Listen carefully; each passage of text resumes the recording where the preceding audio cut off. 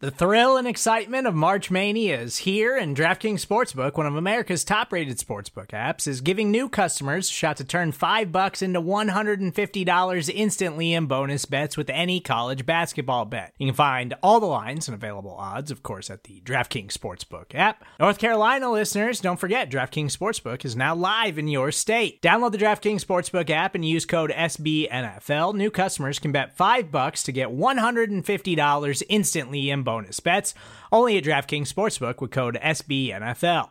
The crown is yours. Gambling problem? Call 1-800-GAMBLER, or in West Virginia, visit www.1800gambler.net. In New York, call 877-8-HOPE-NY or text HOPE-NY. In Connecticut, help is available for problem gambling. Call 888-789-7777 or visit ccpg.org. Please play responsibly on behalf of Boot Hill Casino and Resort. 21 plus, age varies by jurisdiction. Void in Ontario. Bonus bets expire 168 hours after issuance. See dkng.com/bball for eligibility, deposit restrictions, terms, and responsible gaming resources.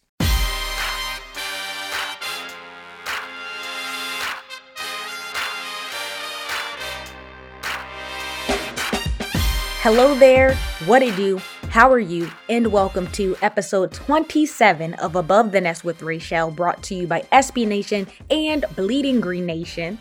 It's a great day to talk football. That is Eagles football, of course, and I'm your host, Rachel Prevet, getting you hip very quick to what's happening.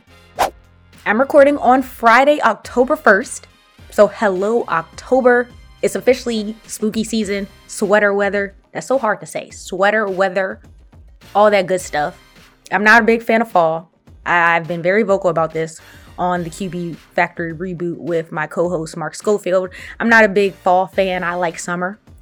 But one thing I do always look forward to, if I'm being completely honest, is Freeform's 31 Nights of Halloween, when they're playing like all of the throwback movies. My favorites to this day are Halloween Town, of course, and Hocus Pocus. I can watch those movies literally every single night of 31 Nights of Halloween, and I won't get tired of them. They just put me in a nostalgic, happy place. Like, I feel like I'm back in elementary school, get some apple cider, heat it up, and then, make some popcorn. It's just a vibe. I like to be in that place. I'm very childish. So of course, like a lot of the shows that I love when it comes to 31 Nights of Halloween, and when I think of Halloween, are like those, Disney Channel movies. But I do want to know, what are some of you guys' favorite Halloween movies? When you think of this season, what movies do you think of, or what movies come to mind? So feel free to add me on Twitter at Rachel Monique. That's RAICHELE MONIQUE, because I want to know, what are you guys watching to get you through spooky season? But I guess we have to start with the week 3 loss to the Cowboys, 41-21. Now the Eagles are 1-2 going into week 4 against the Chiefs. I am so ready to put this loss behind us, and I think we all are. Like, it was so ugly, it was so brutal, and it would be against the Cowboys out of all teams. So that's something that we can't live down, but we have to talk about it briefly.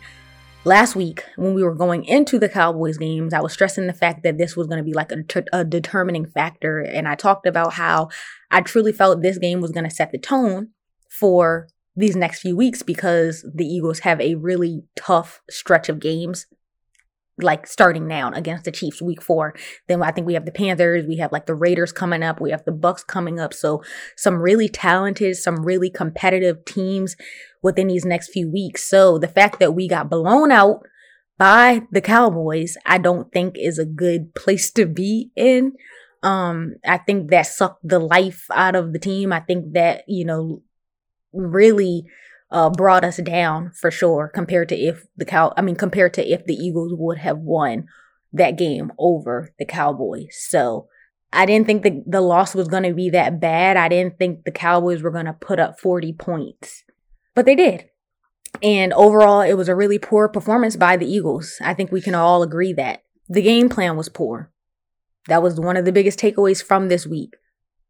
Jalen Hurts' performance was really poor. This was probably the worst performance that we've seen from him so far. And yeah, it's still early, but so far this was probably one of his weaker performances.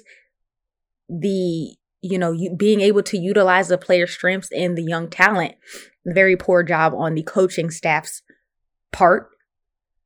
And just the ridiculous amount of penalties. Piss poor.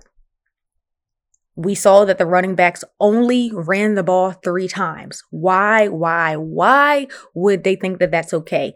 I don't understand that part at all. And Pro Football Reference tweeted out saying that the Eagles ran just 3 running plays for running backs.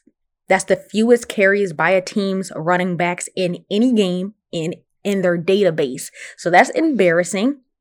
Miles Sanders only got 2 carries, which, like I said, it doesn't make sense. We know what type of player he is, so why would they only limit him to 2 carries? His 2 carries went for 27 yards, and he had 3 catches for 28 yards. And then Kenny Gainwell only got 1 carry. Also, wide receiver Quez Watkins, a player who we saw performed extremely well during the preseason and who we know who has talent, who we know who is a dominant player, who we know who is, like, if he was really given the opportunity, like, he could be a star. He barely got any targets during the Week 3 game against the Cowboys. The ball was only thrown his way twice. And like I said, we've seen what he's capable of. So you would have thought it would be a no-brainer to, really incorporate him heavy. But we haven't really seen him get targeted much. We haven't really seen him get the opportunity to do too much. And it's crazy because after the Week 3, loss, we always do the instant reaction show. And before the show, we always tweet out like 3 words to describe this loss. And it was so broad. It just really has me wondering, what is the biggest reason for concern surrounding the Eagles right now? You heard a lot of people talking about Nick Sirianni, of course. You heard a lot of people talking about Jalen Hurts and his accuracy, right? And the type of player he is. And can he really develop into a franchise QB? But you also heard people talking about like the lack of talent just compared to the Cowboys, like the Eagles roster. When you look at their roster compared to the Cowboys roster, that was a concern. And then of course, Jeffrey Lurie and Howie Roseman. That's a lot of moving parts. So it's kind of confusing. It's kind of frustrating. And it just leaves you wondering like what really needs to be done in order to get this franchise back on the right track.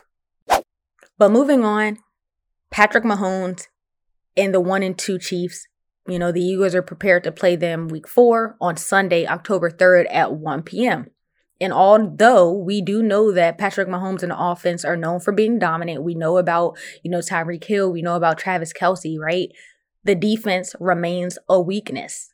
It hasn't been good at all this season. They've allowed the most points in the NFL. Through the first 3 weeks, no team allowed more points. So they allowed 31.7 points per game. That's wild. So clearly, the Eagles may be able to take advantage of that. I'm not saying the Eagles are going to win, but maybe it won't be a blowout game if the Eagles, can at least get points on the board and keep it close. That's what we're going to hope happens. And also one of the concerns that the Chiefs have struggled with is turnovers, which we saw against the Chargers, and we also saw that against the Ravens. And now on to injury reports. The Eagles issued their final injury report on Friday, and starting left tackle Jordan Mailata was ruled out as he continues to heal from his knee injury. He did miss practice the entire week, and he has been given a 2 to 4 week recovery timeline, so he just might miss another game or 2. So Andre Dillard will start in his place. Also, Eagles starting safety Rodney McLeod will be making his season debut on Sunday, and he participated fully in practice the entire week. This will be his very first time suiting up since he suffered from an ACL injury last December. According to the injury report, Landon Dickerson, Jason Kelce, Lane Johnson, Marcus Epps, and Davion Taylor all participated fully on Friday, and they are all going to play on Sunday. And this will be Davion Taylor's very first time playing since he re-aggravated his calf injury during Week 2. And on the reserve injured list, Brandon Brooks, Jason Kroom, Jack Driscoll, Brandon Graham, Tyree Jackson, Josiah Scott, Isaac Suomala, Michael Walker, and Kayvon Wallace. As for the Chiefs, we already talked about their defense and how it continues to be their weakness. Their backup cornerback, Rashad Fenton, has been ruled out. and their starting defensive end, Frank Clark, and also their starting cornerback, Charvarius Ward, are both questionable to play. And they were both limited in practice the entire week. So on the Chiefs reserve injured, Willie Gay, Elijah McGuire, Chad Williams, and then on the reserve for non-football injury, Malik Herring, and on the reserve for physically unable to perform, Kyle Long. Eagles all-time rushing leader LaShawn McCoy officially retired as a member of the Eagles on Friday. After 12 long years in the NFL, the running back decided to return home to Philadelphia to the team that drafted him in the second round of the 2009 NFL Draft for his retirement. He spent his first 6 NFL seasons in Philadelphia, so from 2009 to 2014, where he currently ranks first in rushing yards with 6,792 yards, second in rushing attempts, 1,461, third in rushing touchdowns with 44, and third in rushing average at 4.7. And he is going to be recognized as the Eagles' legend of the game after the first quarter at Lincoln Financial Field during Sunday's game against the Chiefs. But that is going to be all for episode 27 of Above the Nest with Rachel. Thank you so much for tuning in and for the constant support. You guys are literally the best. Don't forget to like, don't forget to leave a review, don't forget to subscribe to our YouTube channel, follow us on social media, on Instagram and on Twitter. And just thank you so much for continuing to support all of the content on the feed. You guys know the drill. On Sunday, immediately after the Eagles game against the Chiefs. So the Eagles game is on Sunday, October 3rd at 1 p.m. And immediately after that game, you guys know we're going to do the BGN Instant Reaction Show. So tune in for that. Drop your 3-word response because we want to hear from you and just engage with us on the live stream. So that would be awesome. But thank you so much for tuning in. I truly appreciate all of the support. Have an amazing weekend, and we out.